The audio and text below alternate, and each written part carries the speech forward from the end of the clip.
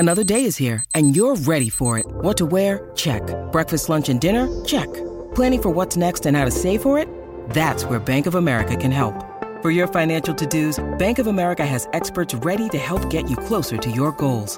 Get started at one of our local financial centers or 24/7 in our mobile banking app. Find a location near you at bankofamerica.com/talktous. What would you like the power to do? Mobile banking requires downloading the app and is only available for select devices. Message and data rates may apply. Bank of America N.A., member FDIC. When you need mealtime inspiration, it's worth shopping Kroger, where you'll find over 30,000 mouth-watering choices that excite your inner foodie. And no matter what tasty choice you make, you'll enjoy our everyday low prices, plus extra ways to save, like digital coupons worth over $600 each week. You can also save up to $1 off per gallon at the pump with fuel points. More savings and more inspiring flavors make shopping Kroger worth it every time. Kroger, fresh for everyone. Fuel restrictions apply. Mother's Day is around the corner. Find the perfect gift for the mom in your life with a stunning piece of jewelry from Blue Nile. From timeless pearls to dazzling gemstones, Blue Nile has something she'll adore. Need it fast? Most items can ship overnight. Plus, enjoy guaranteed free shipping and returns. Don't miss our special Mother's Day deals. Save big on the season's most beautiful trends. For a limited time, get up to 50% off by going to BlueNile.com. That's BlueNile.com.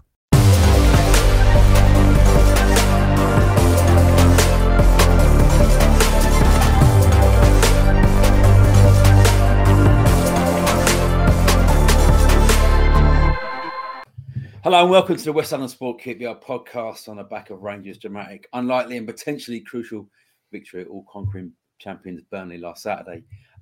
It was a result that had every single Rangers fan saying, isn't that the most QPR thing ever? And to paraphrase that line from Michael Corleone in The Godfather, just when we thought they were out, they pull us back in. Now, I was actually working at the Brentford Villa game last Saturday and frankly too nervous to look at the score updates, especially after a mate of mine texted me about 10 minutes into the game to say Burnley should be 4-0 up. Now, I knew it was 1-1 with about 10 minutes to go, and having seen the possession stats, which was about 81% to 19, I fully expected to hear Burnley had scored a late winner, as they so often have this season. But it wasn't to be, as Chris Martin, no doubt inspired by Gareth Ainsworth, showing the team a video about Muhammad Ali before the match, as he rose to deliver the knockout punch 3 minutes from time. Now, I'm joined, as always, by former Rangers skipper Kevin Gallen, and once again by BBC Radio 6 Music's Paul Stokes. Hello, gents. Hello. Hello. Now, Kev, we gave Gareth Ainsworth and the team a bit of warranted criticism on here last week, so I guess it's only fair we give them some credit for two, decent results against Norwich last Wednesday, and then at Turf Moor. What was your reaction to both games? Well, two obviously excellent results. I think when we last week done the podcast, Ian, it was the criticism was warranted, and the praise will be warranted for two magnificent results, especially the one against Burnley. I didn't get to see him. I've been away, but I was getting a lot of updates. I was on my phone. Also, my son was updating me. I felt like I was there the amount of times he was texting me what's going on, and other QPR fans. And my two brothers were at the Norwich game, and I was sort of having text messages with them. So two good results, much needed. I believe that will definitely stay up now. Because of that incredible result against Burnley. Unexpected, but as everyone was saying on Twitter, on whatever, on social media, that was the most QPR result. Is it QPR, not Spursy, but QPRsy? That was this. Just when you didn't think anything. I mean, that game. I mean, I always think QPR have got a chance in every game, and I expect them to do something and get something, and it doesn't happen because certain things happens in games, and but for that game against Burnley, I remember thinking before the game, we have got no chance, and then thinking every time I think we have no chance, something happens. So, I might go. My prediction against Stoke could be we have no chance. That's the way I'm thinking. But yeah, fair play. I mean, under a lot of pressure. I mean, Burnley by far the best team in the Championship, which they proved by winning the title. And to go up there and nick 3 points was very unexpected, but congratulations. And I do believe that will keep us in the Championship next season. Paul, I know you're very much a look up, not down kind of man. Do you agree with Kev? Do you think that's the result that's will keep QPR in the Championship?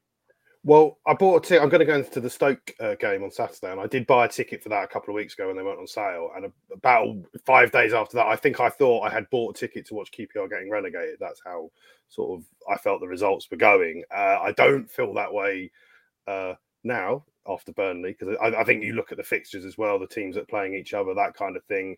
I would just like a minimum of a point at Stoke just to make sure. That would be just for mine. I wouldn't want to go to the last game of the season at home and have anything on it if possible. So I think Kevin's right, but the QPR-ziness of me won't say it out loud until we know for sure. And I think as well, if you get that point or get something or 3 points even against Stoke, then it will be a good last game at Loftus Road, because then you would be able to be a little bit more expansive and a little bit more back to the style of football I think that people I expect to see, and I'm sure the team want to play.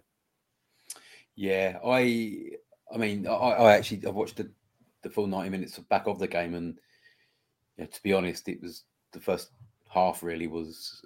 I don't think I've seen a more one-sided game of football ever. I mean, it was, poor Aaron Drew at right back was getting torn apart by Zahori, and it was an interesting decision, I thought, by Ainsworth not to start Ethan Laird for the game, and he was obviously left out of the squad entirely for the Norwich game, despite obviously Kakai being out for the season.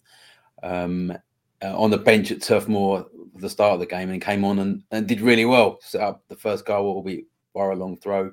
And Rangers looked a lot more solid with him there. Now, here's what Gareth Ainsworth actually said in his press conference this morning about Ethan Laird and the way he responded to being dropped from the side. People react when you leave players out of the squad and question it and wonder why. And I think that all I can say is, as the manager, I think it's my job to get the best out of these players. And if leaving someone out of the squad gets the best out of them, then I think it's the right decision. But people will still probably think it was the wrong one or whatever. But it was a great reaction from anything. That's all I'll say. He's a good lad, and we forget he's a very young lad. He's younger than Aaron Drew. People don't even realise that. He's a very young boy, and these players are here to develop, and that's all part of his development.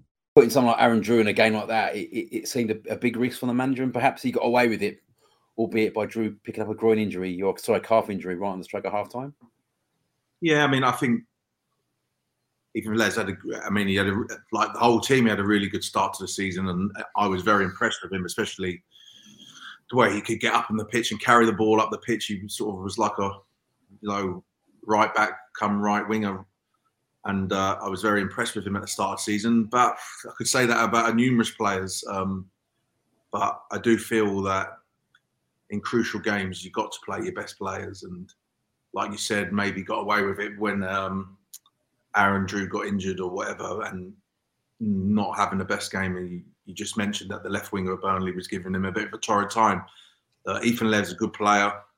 I always believe you play your best players, whatever games, and then see what happens. Because you don't want to have that thing in the back of your head.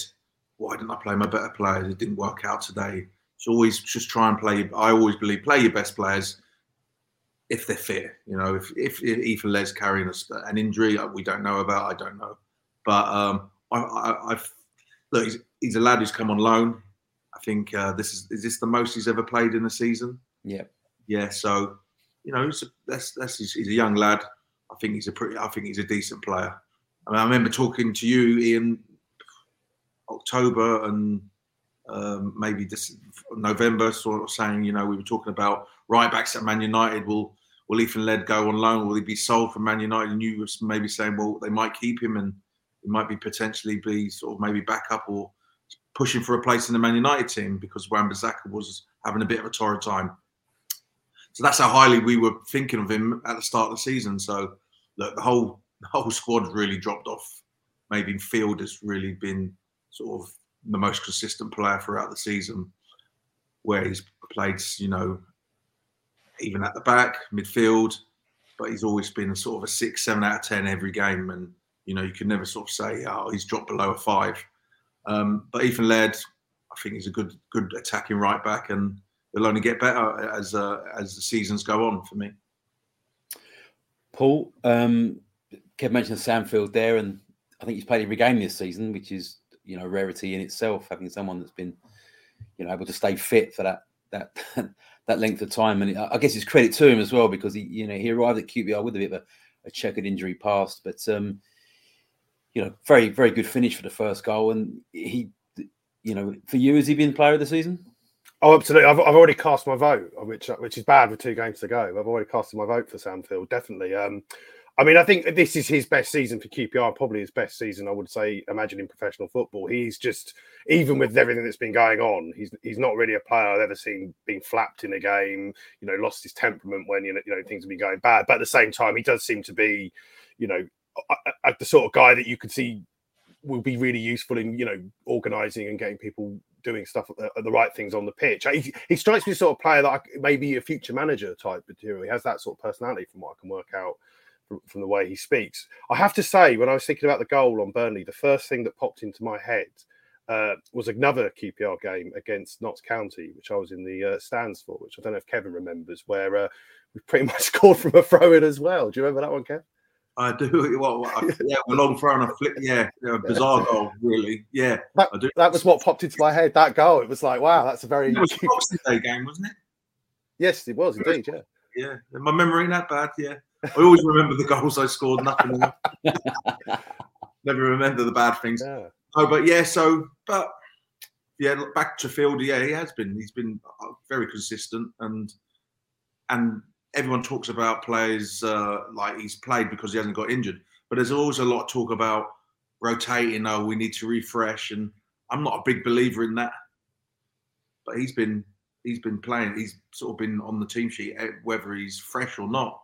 You know, he's been on the team sheet every game. So you've got to congratulate him for that. And like you said, he's had a bit of an injury-prone past, and he'll be feeling really good that he hasn't picked up any injuries. And I mean, I used to have a bit of an injury-prone past, and I came back, and I ended up playing over 100 and something 20 games on the spin. And for me, I was like an achievement, because you know, when you have to work on if you've got had previous injuries, I believe that in Samfield, whatever injuries, and I used to have a lot of hamstring problems with nerves. I had to be in the gym half an hour before training every day, doing certain exercises to build up my hamstrings, build up my glutes and stuff. And to be fair, it was so boring, but you sort of just got to do it to get out on the pitch and play. And it takes a lot of time and a bit of dedication. So whatever Samfield's done, well done to him, and keep it going. Yeah, I mean, I was up at West Brom a few weeks ago and talking to a couple of the local journos there, and you know, they were still staggered that West Brom allowed him to leave. He was sort of regarded, as one of the best academy prospects they've had. And you know, we talk about the lack of players that comes through QPR's academy. Well, West Brom have got, you know, a category level 1 academy, and they were saying they just don't have anything coming through there either. And Samfield was one of their better prospects, and they let him go to QPR for, I think it was about 300 grand. So it's, I mean, I really like him. He's, you know, unlike a lot of young players, he's not all over social media. I think he's even on social media. He's a very kind of like, you speak to him, he's very down to earth. He's very matter of fact about the role he plays. And, you know, he's been certainly one of QPR's better signings in recent seasons. You know, another player that has been one of QPR's better signings in recent seasons is Rob Dickie, albeit he's had by his sort of previously high standards, a really difficult season. But, you know, he was, back to Rob Dickie at his best, certainly defensively anyway on Saturday. And I mean, Kev, do you think there's a little bit of, when you're playing against a team like Burnley, you're raising your game a little bit on that? You know, you never know. You play well here, you might get a move, or well, I wouldn't. If players are going into the game thinking like that in a relegation must-win game or must-win get something, then, you know, if I was going into that game, I'm not thinking about, I can get a move here. I'm just thinking, can I keep my team in the Championship and not get relegated? So, I mean, I did watch the highlights, and he made some very good clearances, and especially one off the line where, the keeper was beaten. That would have been, in the first 10, 15 minutes, it would have been, really under pressure, more so than what QPR were. But yeah, I mean, it's great to see, because he has, look, we're talking about players who have had a torrid time. I think everyone, I mean, there's no getting away from it. Was it 2 wins in 20? I don't know. Look, they're the facts. The teams had a torrid time since the end of the start of November, when the World Cup. Ever since the end of October, it's been torrid, and it's great to see that Rob Dickie comes out of that game with a much better performance, and now we can go into the next game feeling more confident than what he has been, because confidence is a big thing in football. There's no doubt about it. If you're feeling confident and you're feeling fit and you run 90 minutes, it's a massive way to go to playing a good game of football. There's no doubt about that. I listened to an interview that Dickie gave to on the other QPR podcast earlier this week, and he spoke quite candidly, actually, just about how difficult it has been this season, and how he completely lost his confidence not being in the side. He's always played regularly, the change of manager, that kind of thing. I mean, Paul, did you? I know you sit on the LSE Road side of the ground. Have you seen a different side of him doing anything differently to what you've seen in previous seasons? Certainly in the home games. I mean, he had a bit of I think he got hauled off I think it was the Preston game. He got taken off, and that was unheard of, really, for Rob Dickie to be sort of taken off in a home game. Well, it's good to see a player of his ability kind of, getting back to doing what he does best. Absolutely. I think there was just a sort of tenderness to what he was doing and where he was positioning himself on the pitch. I mean, the game for me, which I'm sure you won't want reminding of, is the Rotherham away game, where he actually, I've not seen a centre-back probably make 3 more obvious mistakes that cause you 3 goals. And, and it was like, and, it happens, but to a player of the standards he set for himself, you were going, what's happened? Can he get back from this? So I think, to see the highlights from Burnley, and also, I mean, the way he's played, obviously with Balogun going off injured, he was sort of dropped and he's come back in again. He's had to get his place back against Norwich. I thought he did just something about it. Maybe it is that moment where he probably thought, Balogun's come in. He's got his fitness back. I'm out now for the rest of the season. The manager possibly thinks, I'm not at my peak form, and then suddenly be handed that opportunity again to be a starter for the run in the really important games. Maybe that's just something that's clicked for him. I don't know how you look at that as a player. Do you think this is a great opportunity now? It's sort of a reset. I've been out of the team and now I'm back as a starter. But he just seems to have suddenly recovered that sense that good defenders have of what's about to happen, rather than just being like, I'll just, maybe I'll go over here and the ball might come. He just seems to be able to be reading the game in those last couple of games I've seen him live and from the highlights. That's that ability combined then with, him as a footballer is suddenly all bonded back together, which is great to see, particularly considering how low he probably was form-wise. There's one thing though, Ian, and that's last season when he did have a really good season, we played 3 at the back. And now majority of this season, we played a flat back 4. And Rob Dickie is not the most quickest and most powerful. So when you're sort of got no one to cover you if you do make a mistake, and I'm sure he made mistakes last season, but then you've got another 2 centre-halves to come round and cover you, then them mistakes don't get highlighted. So if you make a mistake in a flat back 4 or 2 centre-halves, those mistakes do get highlighted and they can end up as goals. But let's be fair, compared to last season, hasn't been nowhere near that level. But Saturday, hopefully, is a turning point for him. Kevin, out of curiosity, as a player, we talk about players being able to read games. Is that something that you do kind of goes in and out? You may go for a phase where you're not reading the game as well as perhaps you would normally. That's a really good question. I think you have a general read the game. If you're reading the game well, look, when you're centre half, everything's in front of you. Do you know what I mean? So you can read it a lot better than say a centre forward. Well, you sort of can read where if you're centre forward, you can read where maybe the midfield is going to pass it to you. But a lot of it is you make the run for the midfielder to pass it to you. Yeah, not they pass it. Do you know what I mean? You got to make the movements to try and either come to feet or spin over the top. Where centre half, everything's in front of you. And you can read the game. The ball's going over there. You shuffle across them.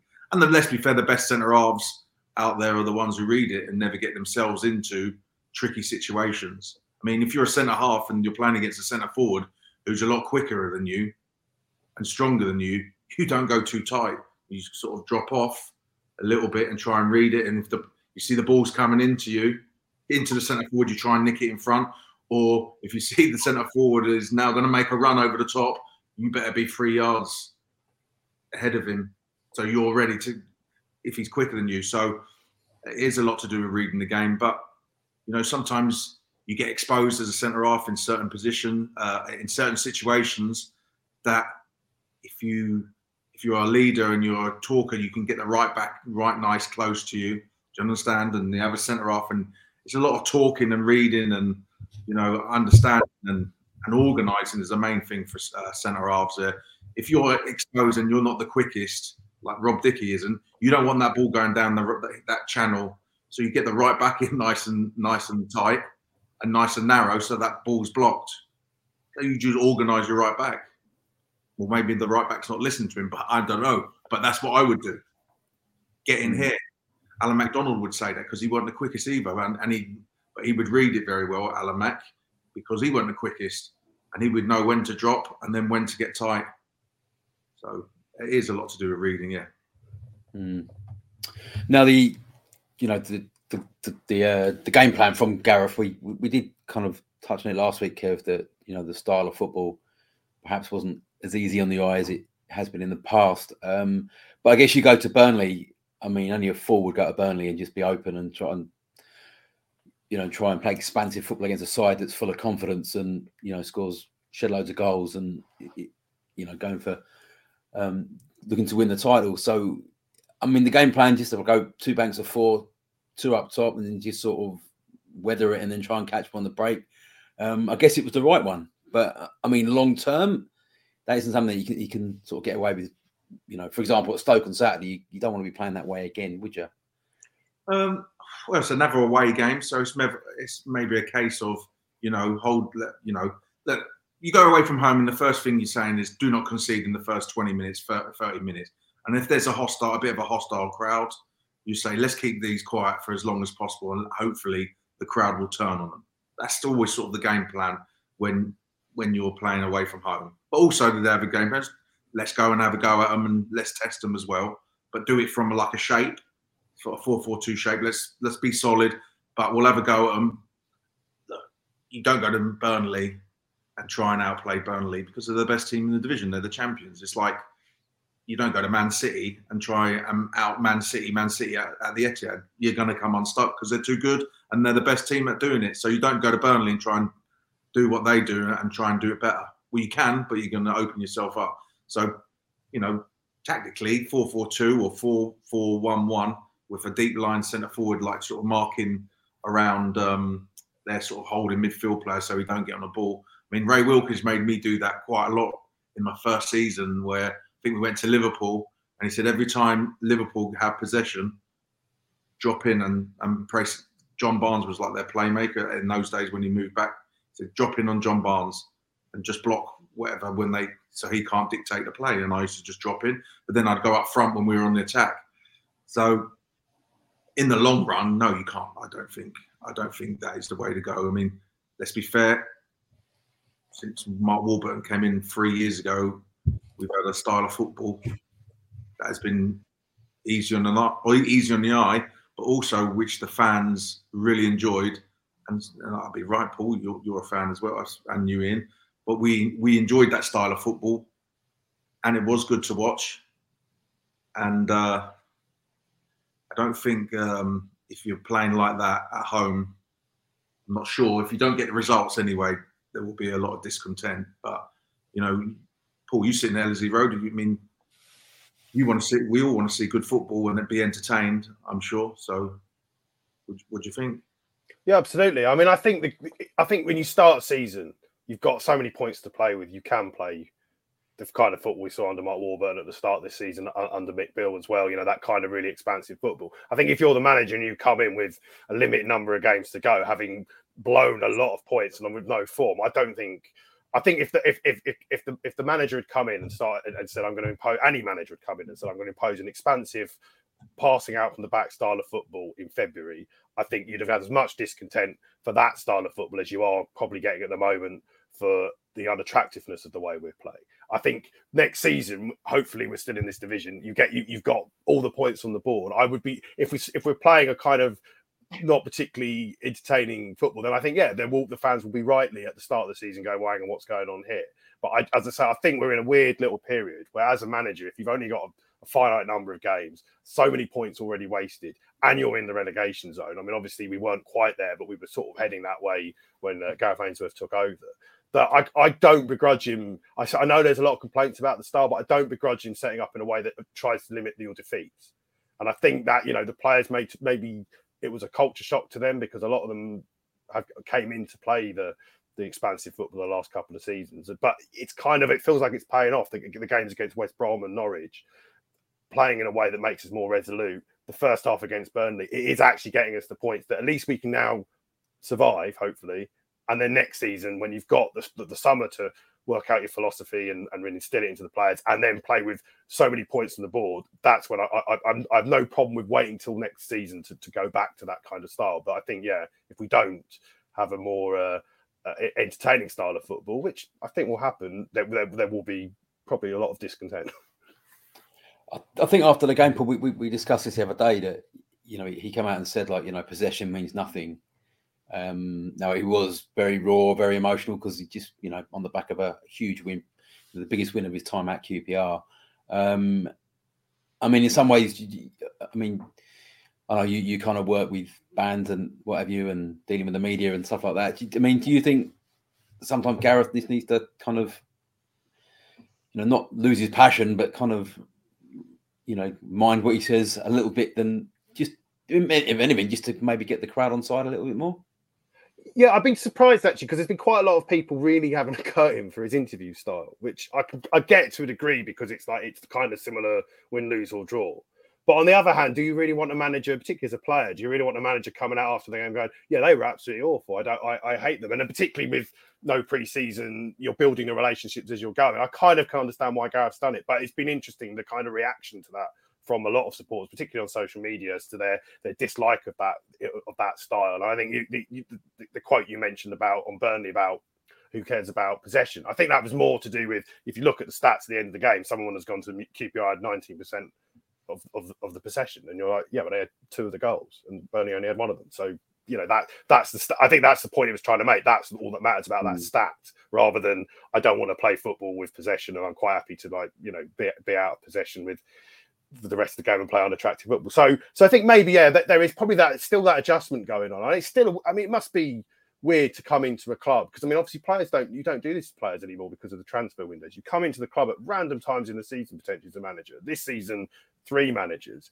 and you were and in a rarely for a manager, he's had 12 years at one club where you understand the cadences and the nuances of the fan base. You understand what the local journalists might ask you and how it might be represented. And you've come in the middle of the season, you're trying to build a relationship with players, and you're trying to speak to the fan base in a way that's going to engage them, like you say, and get people on side. So I think, maybe it is a learning curve, and it's something that I'm sure Gareth will be looking at. One of the things, obviously the people I interview, it's very rare you get a band coming off stage and you go, oh, how was that? I've only ever had it once with a big artist, I won't say the name of, who absolutely roasted me because I asked him some silly question about. Come on, Stokesy, name names. I can't. It's all a blur to me. So and afterwards, he apologised. The guy was, I'm really sorry about that. Damien Albarn. Stokesy, did you just let out the cat out of the bag? It was a bit of a blur to me. Is that Damien Albarn? I couldn't possibly say there, Gareth. Kevin, even. God. It was Damon. Actually, I will. It was after they did one of their warm-up shows for the first time when they reunited, and it was being filmed as well for a documentary. And thank goodness it didn't make the documentary. But he was very sweet afterwards. He's like, I'm really sorry. So I can only imagine what it must be like for a manager or a player when you come off the pitch and someone goes and you're pumping with energy. With, you've lost or you've won or whatever, and someone asks you a question you just don't take the right way, or you're misinterpreted, or is actually quite offensive. It must be. There's no advice I could give as a music journalist to that sort of world, because it's so rare that you would do an interview in those sort of situations, and you can understand why modern media trading has rendered a lot of the interviews on Sky after matches so dead, because people must just be worried about saying slightly the wrong thing, and then that's all you're talking about for the next week. But Kev, did you have any media training when you were a player? Absolutely none. It showed, probably. yeah. Remember Jerry Francis? We look at his shoe, didn't he? Oh, Jerry, yeah. He was Jerry. looking down at his shoe when he did his post-match stuff on Match of the Day. But Kevin, a player we have who made a real impression when he came off the bench on Saturday. And to be fair to QPR, the second half at Burnley, they were a lot better. And, it wasn't a complete smash and grab where, they did create some sort of chances before they scored. And sort of key to that was, introduction of Sinclair Armstrong for the last half an hour. And he just came on and just caused havoc just with his pace and power. And I think, the style that Ainsworth wants to play, you kind of think that he's going to be someone that's can be quite a big part of his plans. I mean, I know we've talked about him a lot. He is still only 19, but I mean, down the line, Kev, are you seeing, from what you have seen of him, do you think, he's got a real big future ahead of him? Or do you still think there's he should still be loaned out down the leagues? Well, I'll say this: it was an ideal situation for him to come in, as in they've got all the pressure, and now if we do win the ball back, we've got an counter attack, because Sinclair Armstrong is very powerful and very quick. I mean, physically he's there already. There's no doubt about that. I mean, a bit like Danny Shittu, when we used to have to go in and do weights and stuff, and they would say, no, you don't have to do any. So we don't need you getting any bigger. But you understand, he's that powerful and quick. So when you're playing deep and now you need an out ball to take the pressure off, and you put it in behind, and he's got power, pace and energy. Don't know whether he's got the energy to do that for 90 minutes, but for half an hour, he's definitely got the energy to chase after the ball and cause problems for the defenders, because there's nothing worse than the ball going in behind and there's space in behind. And if you're a centre half and you're chasing, and someone's quicker than you and chasing after you, if you speak to any centre half, what's the worst ball they have to deal with? The ball in behind and someone chasing you down. Defenders hate that. So I always say to any kid, when they're playing centre forward, the defender hates you running in behind him. That's what Paul McGrath said to me once. We were playing Aston Villa away, and he's getting on a bit, and he said to me, "Will you stop?" And then he swore, "running in the channel," in his Irish accent. And I went, "What? Stop running around, please." So the next time someone got the ball, I just ran in the channel. He had to chase me. But that's what I think. Maybe the style of play will suit Sinclair Armstrong in the long run, as in, someone to, Lyndon Dykes flicking it on and him chasing it down. But I think when you play against a team, say a team comes to Loftus Road and has to defend and they play deep, this is where he will struggle, because there's not much space in behind, and then he has to come to feet and link the play up. Still think he's got a lot to learn.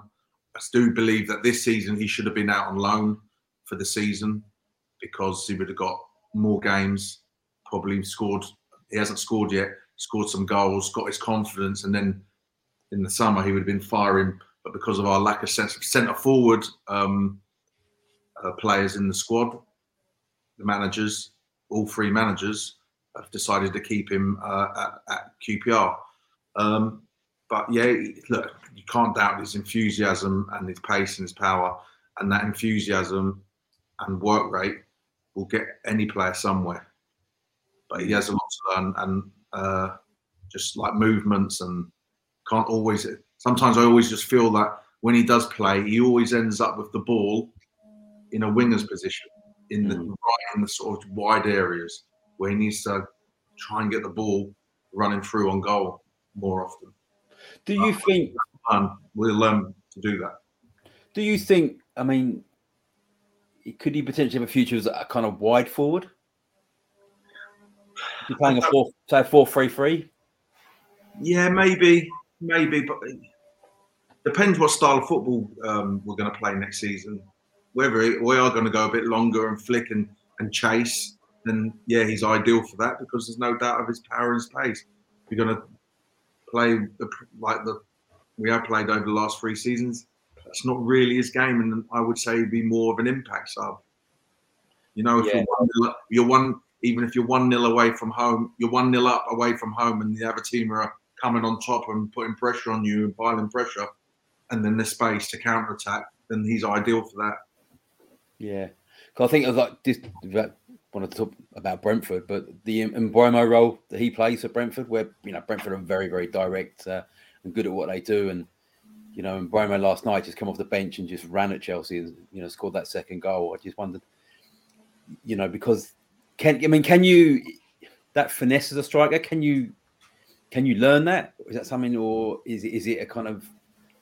I think you can learn it. I think it might take a few years, but it can be. Sometimes it's like a plague, and you're like no, and then I've seen players, and then it just clicks, and you're like, it's all coming into play. It's all coming together now. How long it would take? It might take 6 months. It may take 2 years. I don't know, but you can learn that if you're studying football and you're working hard enough in training and you're practicing. All this thing about practice makes perfect doesn't. Ray Harford used to say, not perfect, practice makes permanent. So you know what I mean?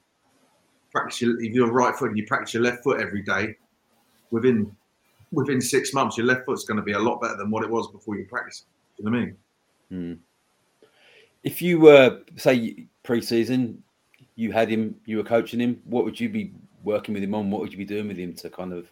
I would be working on little movements, as in, like, to go, if you want the ball to feet, you have to sort of make a movement before anyone's got the ball to run in behind, and then the centre half will probably run with you, and then you come to feet. And if you want to go to the ball over the top, you have to sort of go towards the ball and then spin, things like that. I'd try and make him stop running so wide into channels where when he does receive the ball, he's practically on the byline. At the end of the day, he's a centre forward. If you ain't scoring, you've got to be in the width of the box to score goals. You've got to be in the box when the ball's coming in from wide areas. Now, if you're always on the sort of wing in the channel, receiving the ball and then laying it back to the fullback, who then puts the ball in the box, he's never going to score. So you've got to sort of play a little bit more central. That's what I would tell him to do.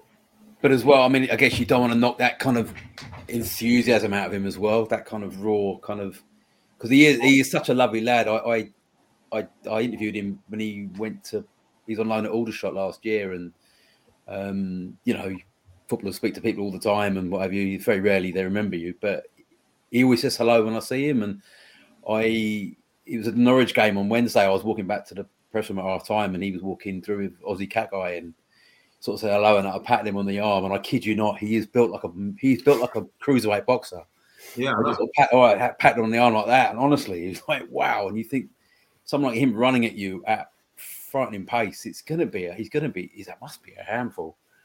100%. He's, like I said, he's physically he's there as he's 19, but he's got the body of a senior pro. He's physically he's there. It's just now he's got technically and learn the game positioning. Paul, he's really someone that kind of gets you out your seat, doesn't he, when he comes on? I mean, he's got something about him. Oh, absolutely. It's so exciting. I mean, just that power and his ability to accelerate. I mean, that to me is what really kind of, I think, is going to give him that special quality, once he can add goals to his game. Because you look at him, and I think particularly player at the moment, he's a bit under the radar for a lot of defenders. So they look at him and think, oh, he's not going to go that fast. Or if he's going to run fast, it's going to take him a while to get up to like his top speed. And his acceleration is amazing. I mean, he can get away from players. I remember the first time I saw him properly was probably Charlton in the Cup, and when he came on, and just, I mean, their back four didn't really, I think I'm remembering the right game, but they just couldn't cope with the fact that he could just run away from them. And it's kind of like it's rare, with the way that defenses are now. Everyone is sort of, in athletes, not that you've got a player who can just run away from defenders like that, and particularly someone so young, who he can make those really useful runs.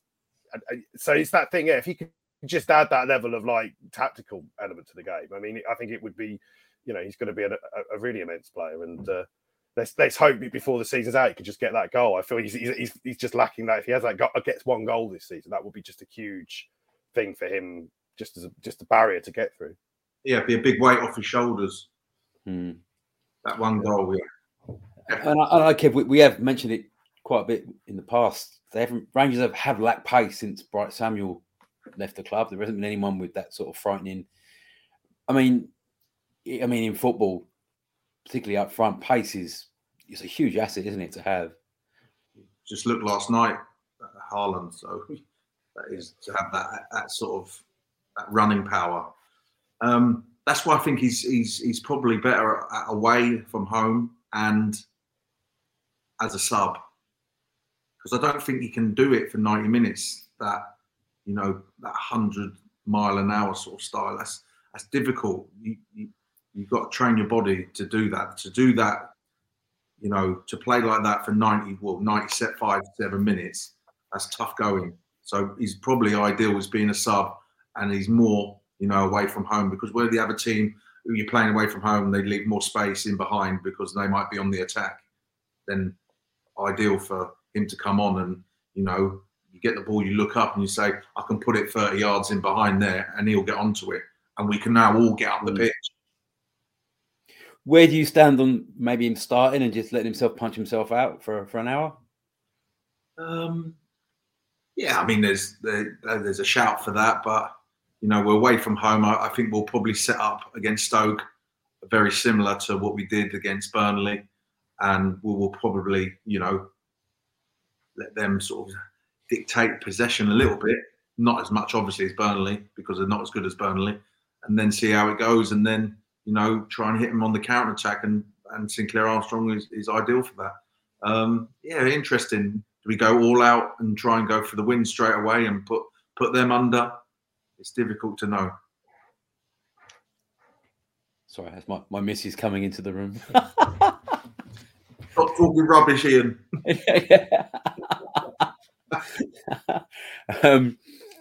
But anyway, as I was saying, Stoke. So to me, Stoke every season made me look like a bit of an idiot, because I think every year Stoke, look at that squad, they're going to be there or thereabouts, and they're just 16th. And I look at the players they've got: Dwight Gale, Nick Powell, Pearson. They've got some Tyrese Campbell. They've got some really, really good players, and I'm a little bit worried about this game Saturday, because I'm worried about all the games at the moment, given the form they've been in. But, the fact the Rangers need to get something out of this. How do you approach it, Kev? Do you think? I think it'll go very steady, bit similar to the Burnley game, and play that sort of style, and then they'll look to the bench and see see how the game pans out. But I think they'll be going very sort of, let's keep it tight. Let's get the crowd, because the reason why Stoke is probably never doing as much, because the expectation of the club. Do you know what I mean? The fan base is bigger than what it should be. Ex-Premier League team, been down, thinking they're going up, got some good players, but it hasn't it hasn't really worked out for them. And those jobs for managers like at Stoke, where the expectation is massive, hard job for anyway. So I believe QPR will go in very similar fashion to a Burnley away game. Yeah. What are your predictions then? What are you thinking? I think we'll get battered. I'm not saying that. Yes. We'll get caned. I'm no predictions this week, but I think we'll get something out of it. The only problem is they've got nothing to play for, and sometimes that can sort of go against, the opposition teams, because they've got no worries. Do you know what I mean? They can go out and play, and is it their last home game of the season? Yeah. So they'll want to win for the fans, obviously. Yeah. I mean, I know there's talk about a protest from supporters during the game or before the game. So it's not a happy camp up there. My biggest worry is I just have this horrible. I just want the last game of the season, no jeopardy, just enjoy it, sun out, bank holiday weekend. I just have visions of Bristol City at home, Nacky Wells popping up right at the end, and we're all kind of biting fingernails. So for me, this is arguably the biggest game of the season. I think Rangers, they've had an inability to, maybe it's too much self-congratulations, I don't know. But whenever they have a good result, they follow up with a bad result. The West Brom game and the Watford game, Paul, is that how you feel as well? Do you think there's, or do you think the confidence you get from beating Burnley is enough to kind of? Yeah, I think the confidence is going to be a big thing, and they should go into that game and use that confidence rather than being arrogant or like, we're thinking that you should use that confidence. I do get the sense a little bit, and it might just be me reading into it, but just from some of the post-match interviews on social media, Sinclair Armstrong pops me up, the Rob Dickie interview, I just get the sense that maybe there is a bit more of a buy-in with what the manager is trying to do and keeping the team in the division. So I think there seems to be a little bit more unity amongst the body language of the squad than there was perhaps maybe a month or so ago. I think the other thing as well that gave me a glimmer of hope, which is always obviously terrible when you're a fan, but was if you look at the teams like Wigan, Rotherham, Blackpool, they're all teams that if they got ahead, they were going to sit back, and it was going to make it really, really hard for any team trying to hit them back, and particularly for us. And if you look at the team, and I looked at the run that we had, and you think Norwich, not Burnley, but West Brom, and I look at the last two games, they are teams that are not going to sit behind the ball if they're winning, if they're losing, whatever. So I do think that maybe that gives you a bit more of a chance in these games that you are going to get something. Obviously, I thought that against Coventry, and that didn't come to pass. But so I think that's something that gives me a little bit of hope for these last two games, that they are teams that you're going to be able to. We're going to let you play football, and you are going to be able to attack.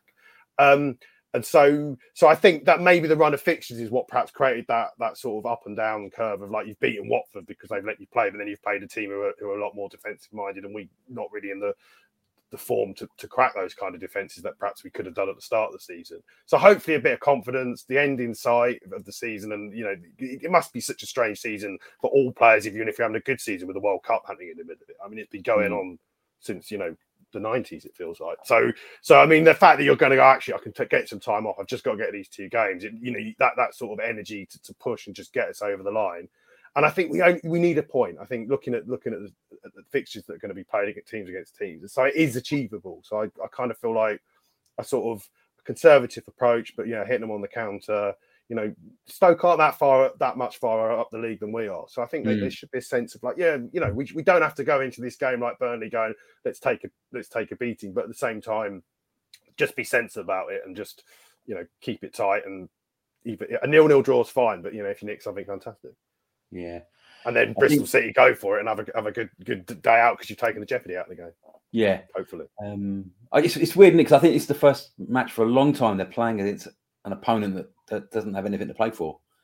I think every game that Gareth's had since he's been manager, there's been against a team that's either battling for the playoffs, battling to win the title, or fighting to stay up. So it's almost like a different sort of scenario, isn't it? That you just sort of. And he said this morning he wasn't too sure what to expect, because are they going to rest players? Are they going to kind of try players out? So you just got to go there and just do a job, come away with something, and enjoy the summer. So hopefully that's what they'll do. We'll be back next week to sort of look back on what's been frankly a very odd season. And thanks again for all your views and comments. It's really greatly appreciated, and the numbers we're getting are very good. So thank you all for tuning in, and we'll see you again next week.